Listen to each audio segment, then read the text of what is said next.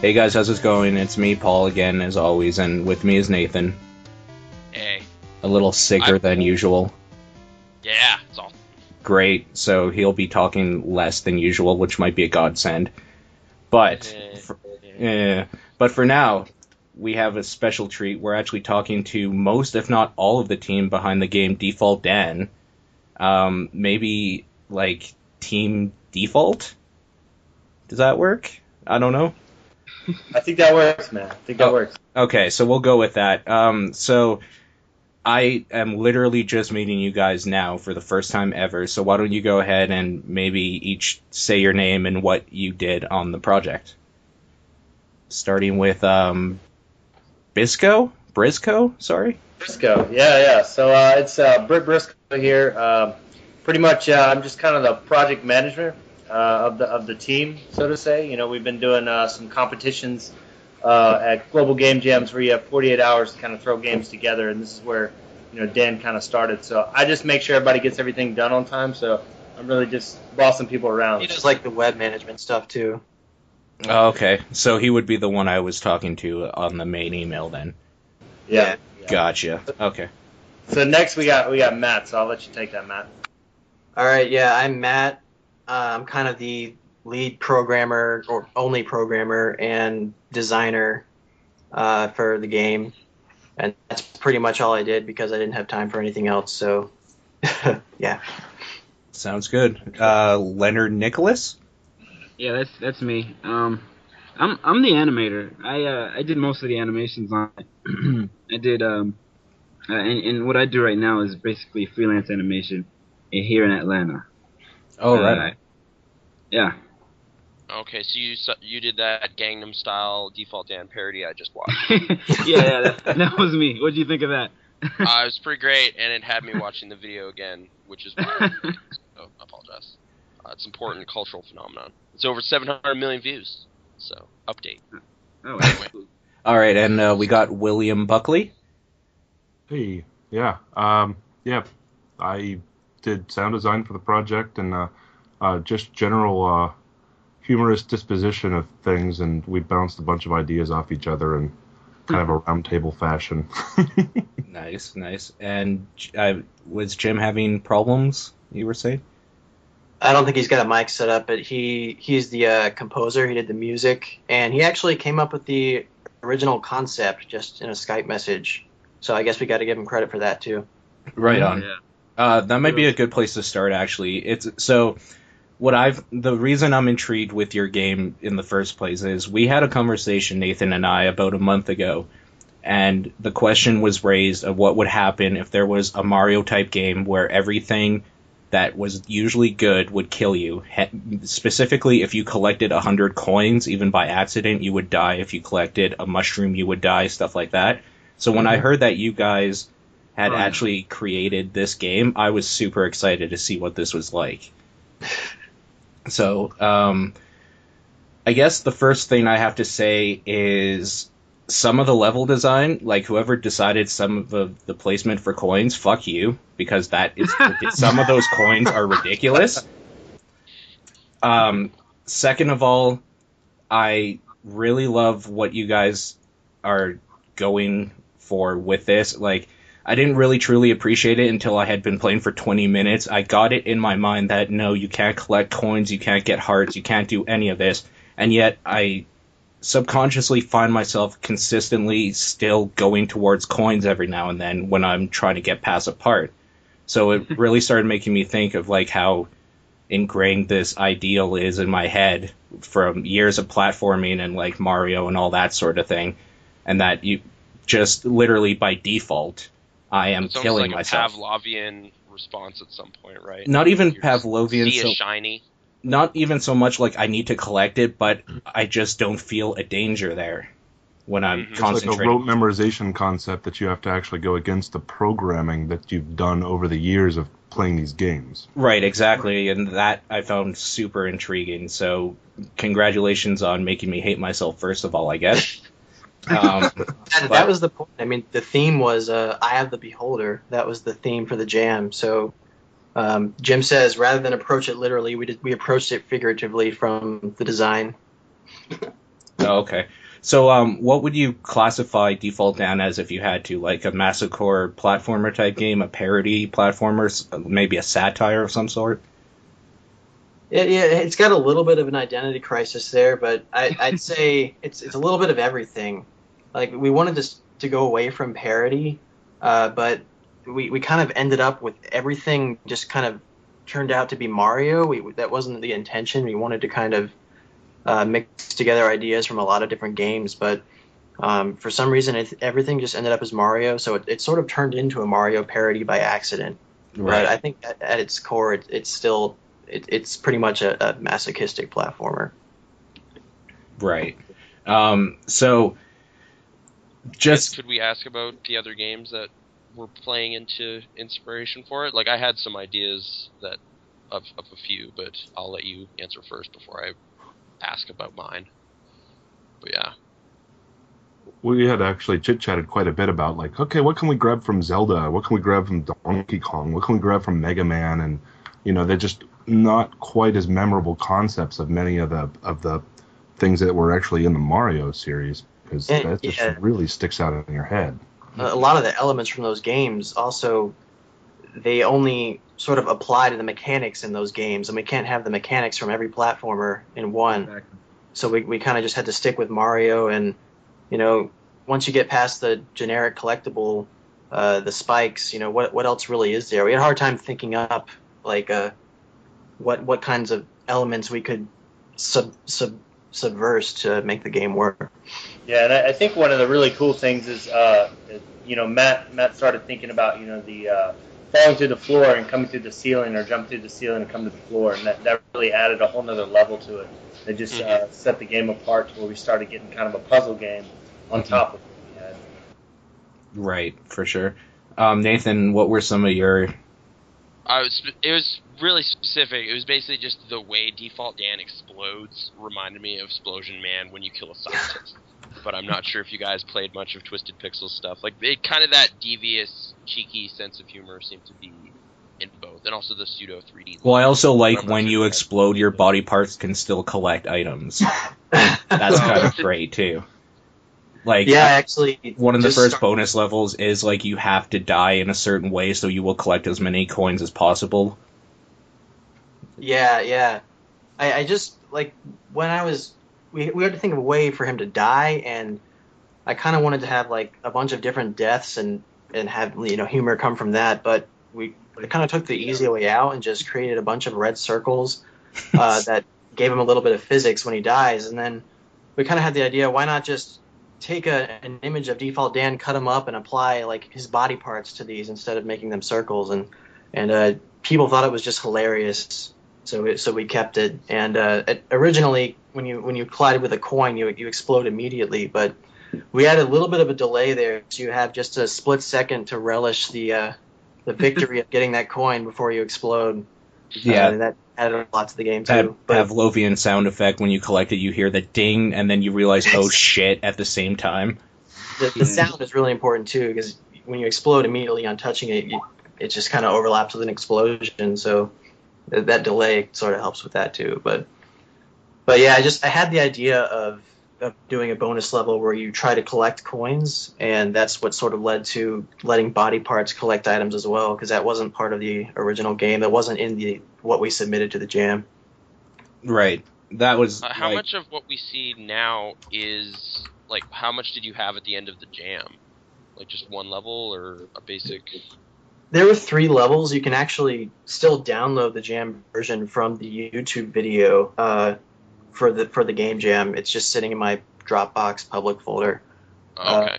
There were 3 levels. They're pretty much the same as the first 3 levels of the game now, except there's no trophies. They were a lot harder with a lot more blind jumps that just pissed you off. There were no checkpoints that pissed you off even more. Oh man. But people surprisingly didn't quit playing. Like, I was sort of like angry with the game, and I didn't think it was any good. And then, like, the final day, I was surprised that people were actually playing through the whole thing, and that's the first time I really started feeling good about it. So they were addicted to it, trying to get it done.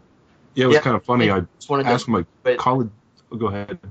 No, go ahead. Sorry. Oh, I asked a college friend to go ahead and download it in beta and stuff like that, and I get a couple of texts like, "Hey, why am I getting killed when I collect coins?" and things like that. And then I didn't hear from him for a few hours, and it was like later on that evening and everything. I get a text going, "Hey, that negative 53 up in the top corner, is that how many times I've died?" And also the thing is on the original the Jam version, the enemies and stuff actually look more like the Mario-esque enemies, whereas this final version we got the cupcakes and things like that. So. Oh yeah. The concept wasn't really fully polished out in the Jam. We had enemies were actually still enemies. Those little flying Goombas and the walking Goombas would still kill you. Oh, but okay. it was reverted in that to kill them, you had to jump into them from underneath instead of on top of them. Right. So it was sort of backwards that way, but it just wasn't consistent with the rest of the game. So we figured if it's normally bad, it has to be good. So we introduced power-ups, which were originally mushrooms, stars, and fire flowers. But to make it a little bit less Mario-like, we changed that to cupcakes, flailing heartmen, and kept the fire flower the same because that was one of my favorite mechanics. Mm. Yeah, setting you on fire rather than being able to harness it. Yeah, it actually makes you slightly faster than your normal running speed, and you may have noticed that you don't die if you continue to run. Right. You only die if you stop moving, so you can actually use it to as a tool for speed runs to get faster times. Right. If you have the whole level memorized. The first time you meet a cupcake, that cupcake's a jerk. It's just in the worst spot, and I keep jumping way too early, and god damn it, every single time he got me. So I was speaking a little bit about how, since I've been playing video games for so long, and I have this ingrained idea in my mind of what platformers are and the mechanics of a platformer, and this kind of goes against that completely. What feedback have you gotten from people who maybe don't have that experience, like the years of training to look for certain things in a platformer? Like, is this a thing that really targets people that have been playing for a long time? I think I haven't really come across any people that are so unfamiliar with platformers that they don't immediately go for coins when they see them. I would So it's think like we a call those universal people enough genre. noobs. Oh, okay. But I have come across people that they just don't know why they're blowing up. They'll walk into the coin 100 times in a row and just stop playing, and they just never. The cause and effect between coins and death just never clicks in their brain. They're just oblivious. In a way, sort of like validates the concept, because that's the whole point, is that it goes against what you normally would think, but that also kind of hurts the game at the same time, as because if they don't know what to do, they're just going to quit playing. It's so strange that they don't ever reach the conclusion that's like, Yeah, I get it, it's inverted. Or they don't even It's like, try to do something different. like, I guess it's broken, because obviously coins are good. So, I think another thing, if you look, I don't know if you noticed, but the little signs everywhere, they kind of tell you what you think you want to do, but they're actually lying to you the whole time. So I think some people read that first one that's saying, collect as many coins as you can, and that's what they do. And, it's funny though. You lied to me. So, obviously, Mario is a huge inspiration for a lot of this, and there's some other little things I've noticed, like when you finish a level, it looks exactly like when you finish a level in Sonic with the two-part, like where the goal, where it would say goal normally or whatever, Sonic completed whatever act. That part with how many trophies you collected in your time and all that sort of thing looks very similar. So there's obvious parallels to things people have probably grown up with. What are some of your favorite developers or recent and classic games? Who wants to start? I guess just for me, my classic games tend to be always growing up with Sonic and Mario. So seeing those and still playing those even through today, not necessarily Sonic, but Mario games and stuff, I've just always really enjoyed those style of games. Right on. I'm sort of a Nintendo dork as well. My favorite game series are probably F-Zero, Metroid Prime. I also really like Street Fighter because I'm a fighting game nerd too, but that's just me. It's funny you mentioned about Sonic looking like the ending sequence looking like Sonic, because I've actually had no idea. I came up with that whole like spiked edge thing, and the whole trophies appearing and all that stuff just from nowhere, never having connected that to Sonic. So that's sort of interesting. I guess those kind of ideas just kind of float around in all sorts of games. Yeah, great minds think alike sort of thing. I like to think so. Keep thinking. Oh man, I definitely I grew up on so many games. It's hard to pick the one game that that would inspire me the most. But I was definitely pushing for the 3D look on this team, and 3D in 48 hours is usually not something you want to attempt at a game jam. Mm-hmm. But somehow these guys are just so amazing. They were able to pull it off with me on this one. So making them 3D was a huge deal. Yeah, we did what Donkey was Kong it about- Country style. What was it about 3D specifically? Like, just is it more expressive? Do you feel, or it has that depth, or what was it about that really you had to have it? Like I said, I grew up on most of the games that I was growing up on was in the Nintendo 64 days. I'm a little bit younger than you guys, I think. So okay. when I think of side scrollers, I really think I love Mario, I love Sonic. Those are great. But when I think of games, I usually think 3D and 2D kind of like. Glover kind of have that look. Did anyone hear Glover? Glover. Okay, I'm a crazy person. There was this platformer named Glover. You're a glove, and it was pseudo 3D, but whatever. It's fine. It's 64 games. It's okay, Nate. Yeah, and actually, I think sometimes, when we were pushing that 3D, and Leonard helping us out with that, when you're in a competition like that, the 48-hour game jam, and you're going up against 20-plus teams, over 200 people there, you definitely have to have something that sets your game apart. And most games coming there have that flash 2D style, and Leonard just really knocked it out of the park by giving us that 3D look to the game.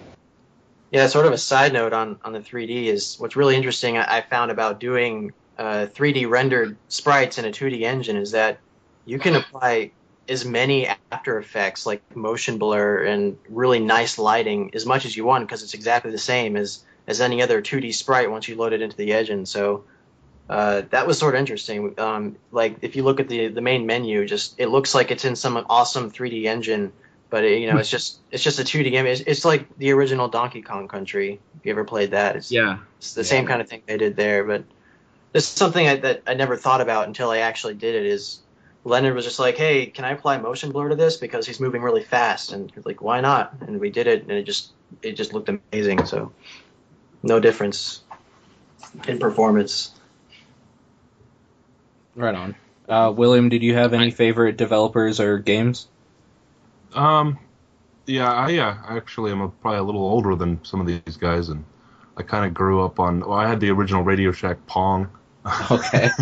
The solid state device that connects, and I first system was an Intellivision, which that's super old. But yeah, I've been a big fan. Like I'm more PC gamer than console gamer these days, so I'm a big fan of pretty much most of the stuff Blizzard puts out. Things like that. Right. Right on. Audible sigh. Yeah, let's sigh. And I just need to clarify, I just looked at footage of Glover. That game's nothing like I imagined. It is a Mario 64 clone, so apologies to the Yeah, I Glover just fans. looked it up, and I didn't understand what you were getting at from a few The box screenshots. art led me to believe it was more like Rayman or something. It's totally wrong, though. It doesn't look anything like what we were talking about. Easy I know, on I the feel- cough syrup there, Nate. I know. That must be it. I'm going to blame Advil. They did that. Advil's fault. Okay, right. so you guys created Default Dan. It looks like you're still in testing stages, and you're asking people to go on your site and to download it and give any feedback they can and whatnot. When you're looking to maybe make some money off this game, what platforms are you looking to bring it to?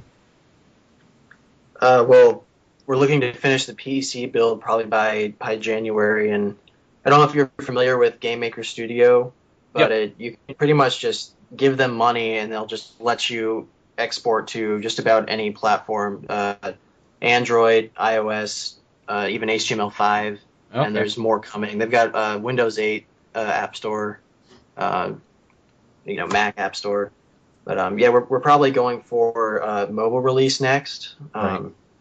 We're still kind of on the fence about what to do since it's only been 2 months, and some of us just met each other for the first time, and we're not like an official game studio or anything. So we'll probably end up releasing it for free, and then seeing what if it catches on, what people think about it, and if people are still interested in working on the game, we might make some more content, some DLC, and try and sell that. But we're not really sure about anything at this point.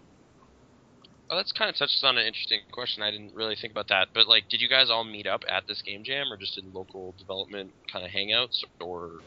Yeah. So actually, we've all kind of met up through the game jams, except for me and Bill. We actually work together. But me and Matt, we met up a couple years ago at the first game jam with our other artist, Ian, who couldn't make it to the call today. But we've done it for about 5 game jams so far, and then we picked up Jim, the second game jam, and he's kind of been with us, helping out with music and sound effects and some art. And, we got Leonard and Bill on board this. Bill 2 game jams ago, and then Leonard this past game jam. And Leonard just kind of walked up to us at the end of forming teams and just kind of joined the team last second, and he was a huge asset. So it was pretty awesome. But me and Jim actually go way back through high school. Nice. So I guess in that regard, what experience do you all have from the past that made this possible? I've done 3 game jams. That's I think in 2 years, back when I was in college. And the first one we went incredibly elaborate, and it was supposed to be this 3D animation. We had 12 people on our team, and 12 people trying to work together in 48 hours still is not enough, And the time before that, it didn't go so well. We had bad programmers. I was so lucky. I usually just go to hang out and see what we can do. And I walked up and I found these guys, and they knew what they were doing. So this one turned out really good. Nice. Yeah, I've been programming and designing games for about 5 years. I have a lot of crappy projects I've never finished. Some projects I have finished. Nothing that's ever really garnered much attention. But that's pretty much my experience. I've done about 5 or 6 game jams, however many there have been. But the bulk of my experience has just come from the work I do on the side. I've got a pretty big project I've been working on for over a year now that's sort of dying slowly. And I'm clinging on to it for dear life because it's kind of my baby. I'm working on it with Jim and another guy. But we're starting new stuff all the time. And Default Dan, after the jam, the art being so amazing, I was I just had to suggest that we continue working on it because you don't get the chance to work with that kind of art, without paying somebody. Right. I know you're probably waiting for it. Yeah, and so myself, I am a project manager as my other job, the one that actually. Awesome project manager. Yeah. So that's kind of where I fit in. I went to the first game jam. I can't do art. I'm a semi-programmer. I know a little bit, but nothing. Anything close to what Matt can do. So pretty much going into there, I was kind of going in with just tons of ideas for games, and I thought that would be cool. And met up with Matt and Ian, and found out that you really need a project manager when you have to build a game from scratch in 48 hours. And so that's kind of where I've just fit in every year and made sure we hit that deadline. And actually, most times at game jams, we can kind of finish our game with 8-9 hours to spare, just so we can test and perfect and everything. So. Yeah, I remember he was standing over my shoulder like that guy from The Office as I was animating. He was like, how's it going over there, Leonard? I felt all this pressure. You got those TPS reports? Yeah, I'm gonna need you to comment on Catterday. Yeah. It's exactly it. Yeah, that'd be great. Yeah, that'd be great. He was just like that, really laid back. I was like, ah. So what are I guess, some? like, I'm trying to think. Peter. Sorry, just about like Yeah. budgeting time or whatever. Like, how much time do you set aside for kind of just feedback and play testing and prototyping? I guess is a big thing I've been hearing a lot of people really endorsing, like spending most of your time seeing what doesn't work and throwing it away. But like, do you have time to do all those phases in 48 hours really? Or? Oh, You know, no. No, Okay. I hear a lot of that. I hear a lot, like every jam, they encourage you to prototype and throw away, 2 ideas before you really commit to one. And I just don't think there's enough time to really do that and actually finish something. Okay. We really just we come up with something the first few hours, and they're usually some of the most stressful hours of the jam, just trying to think of something that's going to work, and we just stick to it. We did throw out a lot though. Yeah. We did throw out a lot of ideas, but we never actually start prototyping anything. Okay. We never started. And I think that's kind of what we do is when we sit down, we take those first couple hours and we just think through like 2 or 3 versions of a game, like just quickly on paper, and then we decide, you know what, we don't want to do that. Like for this past jam, the Eye of the Beholder, I think the one we kind of wanted to do, but we knew it was just going to be overplayed, was the fact of, getting a character, and when you switch between 2 characters, they see different things, and we thought that would be a really cool idea, but we decided to go with this idea because we figured it would be, overplayed, and we were right. We saw the games come out, and there was 4 or 5 games that used that exact concept. So Like they see the world in a different light, or antagonist, protagonist, or right, like press a button and reality shifts, and the colors Oh, change, okay. and platforms are in different places, that kind of thing. Okay, so an alternate dimension or something. yeah, Right. yeah. Okay. Yeah, we had really come out with a few different ideas were thrown out and everything, and really not very many made it past that. Hey, Bill, that's a terrible idea. Shut up and sit down. So, Okay.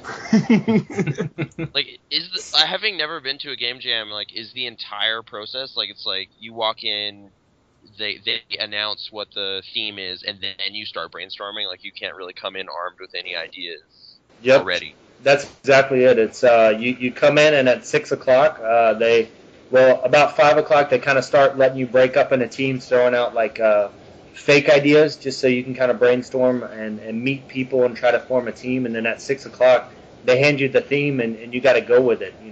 Okay. I came armed. I had my tower and all my rigging tools. So Alright. Cool. I've been meaning to attend stuff like that, but I guess I missed the most recent one in our area. So And we don't have a yeah. lot of them here. We need to change that, dude. It was hard What enough to get. area? It was hard enough to get an IGDA meeting. Yeah. We're in southern Alberta, Canada, so... Yeah, I think the next one's Oil. coming up end of January. I think it's January 25th. And That's that's a global one? Yeah, that's the global one. So Okay. I guess we'll start hearing more about that. Well, that's around MagFest time, right? So, interesting. Well, Magfest is the beginning of January. Right, so we'll leave there enthusiastic, and then... Or tired and depressed. Either way will be good Yeah. game designers that way. yeah, pretty much both. Yeah, a nice mixture of both. So, what are your Sorry, I guys' interrupted. thoughts on Kickstarter or Greenlight? They're just kind of I- recent stuff that's been affecting, not necessarily infecting, the entire... Well, affecting indie developers specifically, yeah. Yeah. I think Kickstarter is an amazing concept. It's great. It really provides opportunities. I have friends who have their own studios and they're using Kickstarter to get funded. And but I do know one guy who's just been working on that project forever. So meeting you still need experience when you start kickstarting something. So. Oh. yeah, I don't have much experience with that. I've seen some of the really cool stuff coming out, through Kickstarter and where people are building their own systems and they're funding it through promises of pre-sales and stuff. So it definitely looks cool, and with projects coming up, and you never know if we decide to to take what we make at the next game jam and take that to a level like we did with Default Dan. So it might be something. Yeah, the internet's just generally revolutionizing a lot of things just on a social level. Just the idea of crowdfunding and crowdsourcing and sort of getting people kind of getting their finances and ideas and things like that together for a common cause. It's really interesting, the social dynamic that it's inspired. Mm-hmm. Yeah. And kind of sidestepping a lot of conventional business. Yeah, definitely.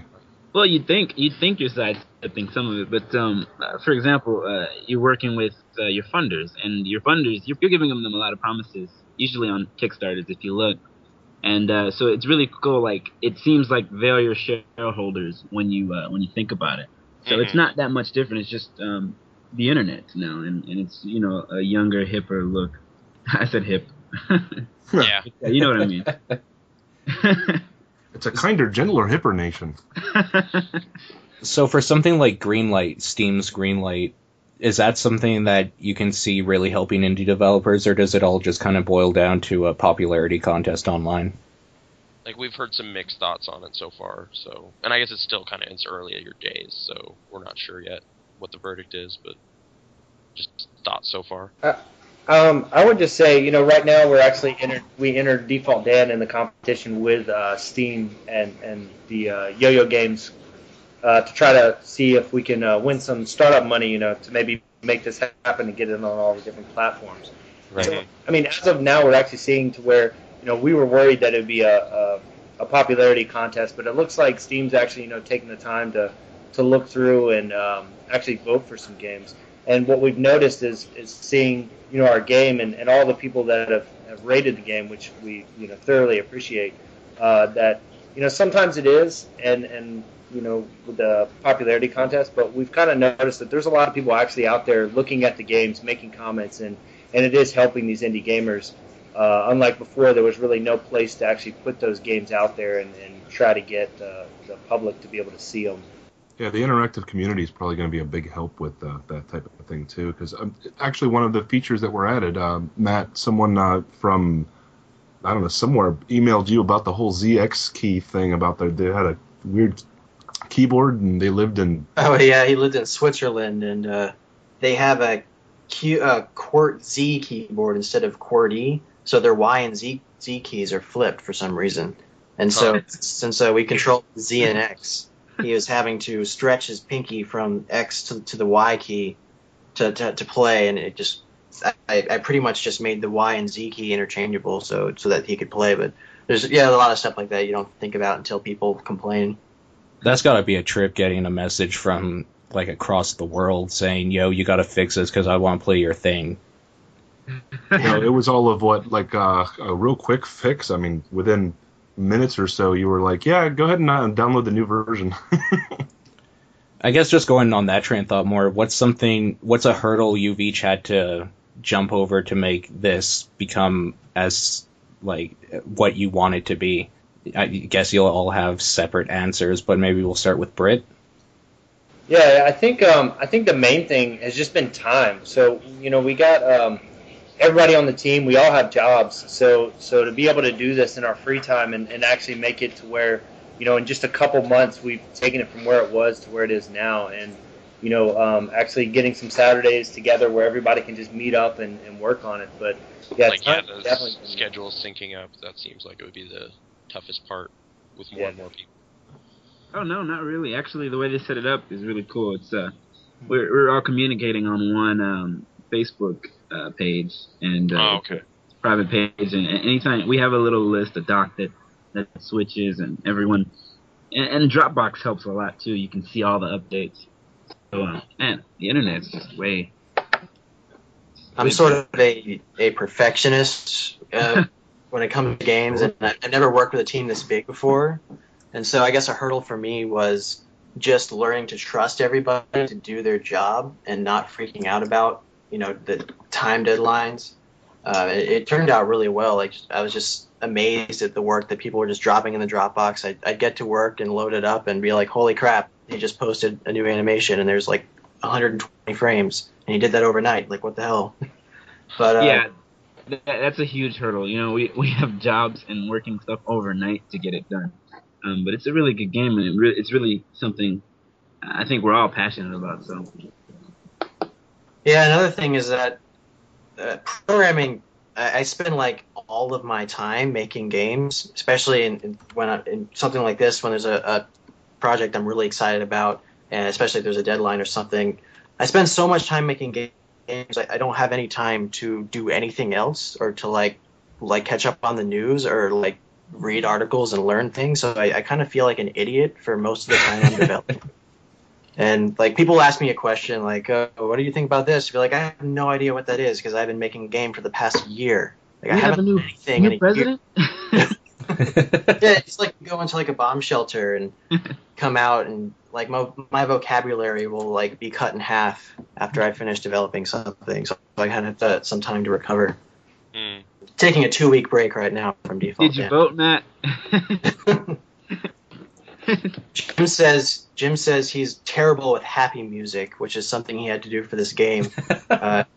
He's like he was working on me with one of my long-term projects called Zero Vector, and it was very atmospheric cinematic music that he based on like the Tron soundtrack, the recent Disney Tron movie. And this is the first time he's ever had to do like straight up like just happy gayful music, and he said he had a lot of trouble with it, but it turned out pretty well, I think.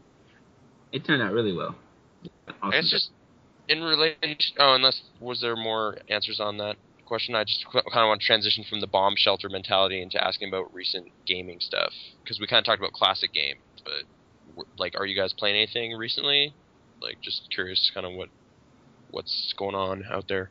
Yeah, I actually have a hard time keeping up with games. Just from playing it's like when you have free time, it's like I have to make the choice. It's like I just got done with like an 8-hour shift at work. I can either spend the rest of the night working on a game or playing this game I bought a month ago and I haven't even played yet. So it's hard to keep up. And I think I'm playing Dishonored right now, which is okay. awesome. I'm playing Space Chem, which I'm addicted to because I'm obsessed with puzzle games. That's me. So. Yeah, and I think with me, I've just been playing like the D3, StarCraft 2 kind of stuff on the computer. Yeah, I mean, I kind of, I have the Xbox and everything, and probably gonna be playing a little bit of Halo 4 and stuff, but for the most part, I don't play often just because I'm always working on other things. So. Okay. I definitely haven't played a video game or been addicted like I used to in at least 2 or 3 years. I'm embarrassed to say that, but I'm all about the animation, so I usually watch the movies and all the cartoons that come out and whatnot. I'm mostly on that side of things. So is Wreck-It Ralph good, or? No. Alright. Just that's recent animated films about video games. Wreck-It Ralph is definitely good, I can tell you that. Okay. Did you go see it? Yeah, I went to a pre-screening the week before it came out, and it was just it's awesome. It's one of those that if you love the animated movies, it's awesome. If you're a video game nerd, like I'm sure we all are, there's so many different references in there to every single game you could ever imagine, including back to stuff that Bill probably remembers. So. Yeah. We included you, Bill. See? yeah, like the old school triple action, and never mind. I'm just gonna body. A little bit of Tapper, the arcade game. Mm-hmm. The joystick, Yeah. Yeah. Hopefully there was at least a couple of Galaga references in there too. Let's see. What about you, Bill? What kind of games you been up to? Lately I've been crap. I have a lot less time to play these days. I don't know. I just actually finally, a month and a half after it came out, finally got the Mists of Pandaria. I kind of broke down. Oh, how is it? I need to know about this right now. The starting area for the pandas isn't bad. They did a pretty good. I'm not going to spoil it, but there's a nice big little Easter egg surprise at the end where you're just like, wow, that's kind of clever. Is there the chance that I will lose my life again? The jury's out on that one. I'm really trying to maintain the self-control to still actually get the required, 4.5 hours of sleep a night and things like that. Mm-hmm. No, No, but it's not bad. I mean, before that, I was playing some Guild Wars 2. It wasn't too bad. I'm still pretty stuck on StarCraft 2, especially user-created maps like Squadron TD, things like that. But yeah, I just finally got back into the WoW, and I honestly haven't even touched my high-level characters. I've been working on my new monk, slowly but surely, I think. Are the animations for the monk really as good as people keep saying? They're pretty clever. I mean, they were rigged up pretty nice, and they're kind of comical and sort of slapsticky. But yeah, I mean they've made a few. I mean, since Vanilla WoW, like originally, because I was actually baited it a long time ago. God, that's been like 8 years now. 8 years, yeah. Oh dear. They've made a lot of improvements. I mean, they do have a 64-bit client out. They have a lot of lighting effects and shadows and volumetric kind of things going on. Take advantage of some of the new graphical technologies. I'm just amazed that they've been able to continue to breathe life into it, and it's gone well beyond triple the typical life expectancy of an MMORPG. I mean, it's it really set its own standard for MMORPGs that every other company has had to try to replicate in some way. Well, one of the things they did too is they brought it to the common person. They've actually carved out a niche. They've created a much larger market that, it's not just for cat-assing nerds sitting there, spending their whole lives playing. It actually became somewhat trendy. Even the non-nerds started to play, which, gives people like us a bad rap for breaking it down and downloading it. Yeah. So, as the animation expert Leonard, pandas, yay or nay? Game animation for me has always been an issue. I usually go for the cuts, the sequences. The animations from this game are good. It's good game animation, if I put it that way. I'm gonna put it that way. I believe there's a huge difference from when you're thinking of the class or the school of animation where you have to have things flow and you have to have squash and stretch. You don't have any of that in games. So calling it animation, and I don't know. I'm one of those guys, those animation types. All right. Nathan. What? Nathan. Pandas? Yeah? Pandas better than cats. No. What? Better than ponies? They don't even mate. They're gonna die. Nice. I don't know if you saw Planet Earth, but they're just not thinking through, dude. This whole baby thing. So, no, I don't think so. Plus, I'm sitting beside a cat right now, so I'm biased. Okay, cats or ponies? Well, actually, if you don't answer this the right way, you're going to get the shit friends. scratched out of you. Mm-hmm. Yeah. So really, he's a hostage. This is no longer a recording. This is a hostage situation. So, Nathan, I'm sorry, you're going to have to die. Oh, all right. Man.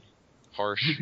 Okay. We're gonna miss and you. Dude, Rarity owns a cat, so it's all cool. Ugh. Oh my god, you killed Nathan! You bastards. Yeah. Alright, so I'm completely out of questions, which is why we started talking about panda bears. Nathan. Yeah. Do you have anything left? No, I don't think so. I want to go to game jams. I want to see stuff. I want to play video games. I like them. Yeah. And Game Maker. That apparently is getting more and more talk. Hotline Miami, game of my personal love, was also made with that. Well, I guess a quick question. What engine are you guys using? It's Game Maker Studio. It's Game Maker? Yeah. Okay. I might have forgotten, but yeah, that's what we're using. I find it amazing for game jams because you can just crank stuff out as fast as you can think it.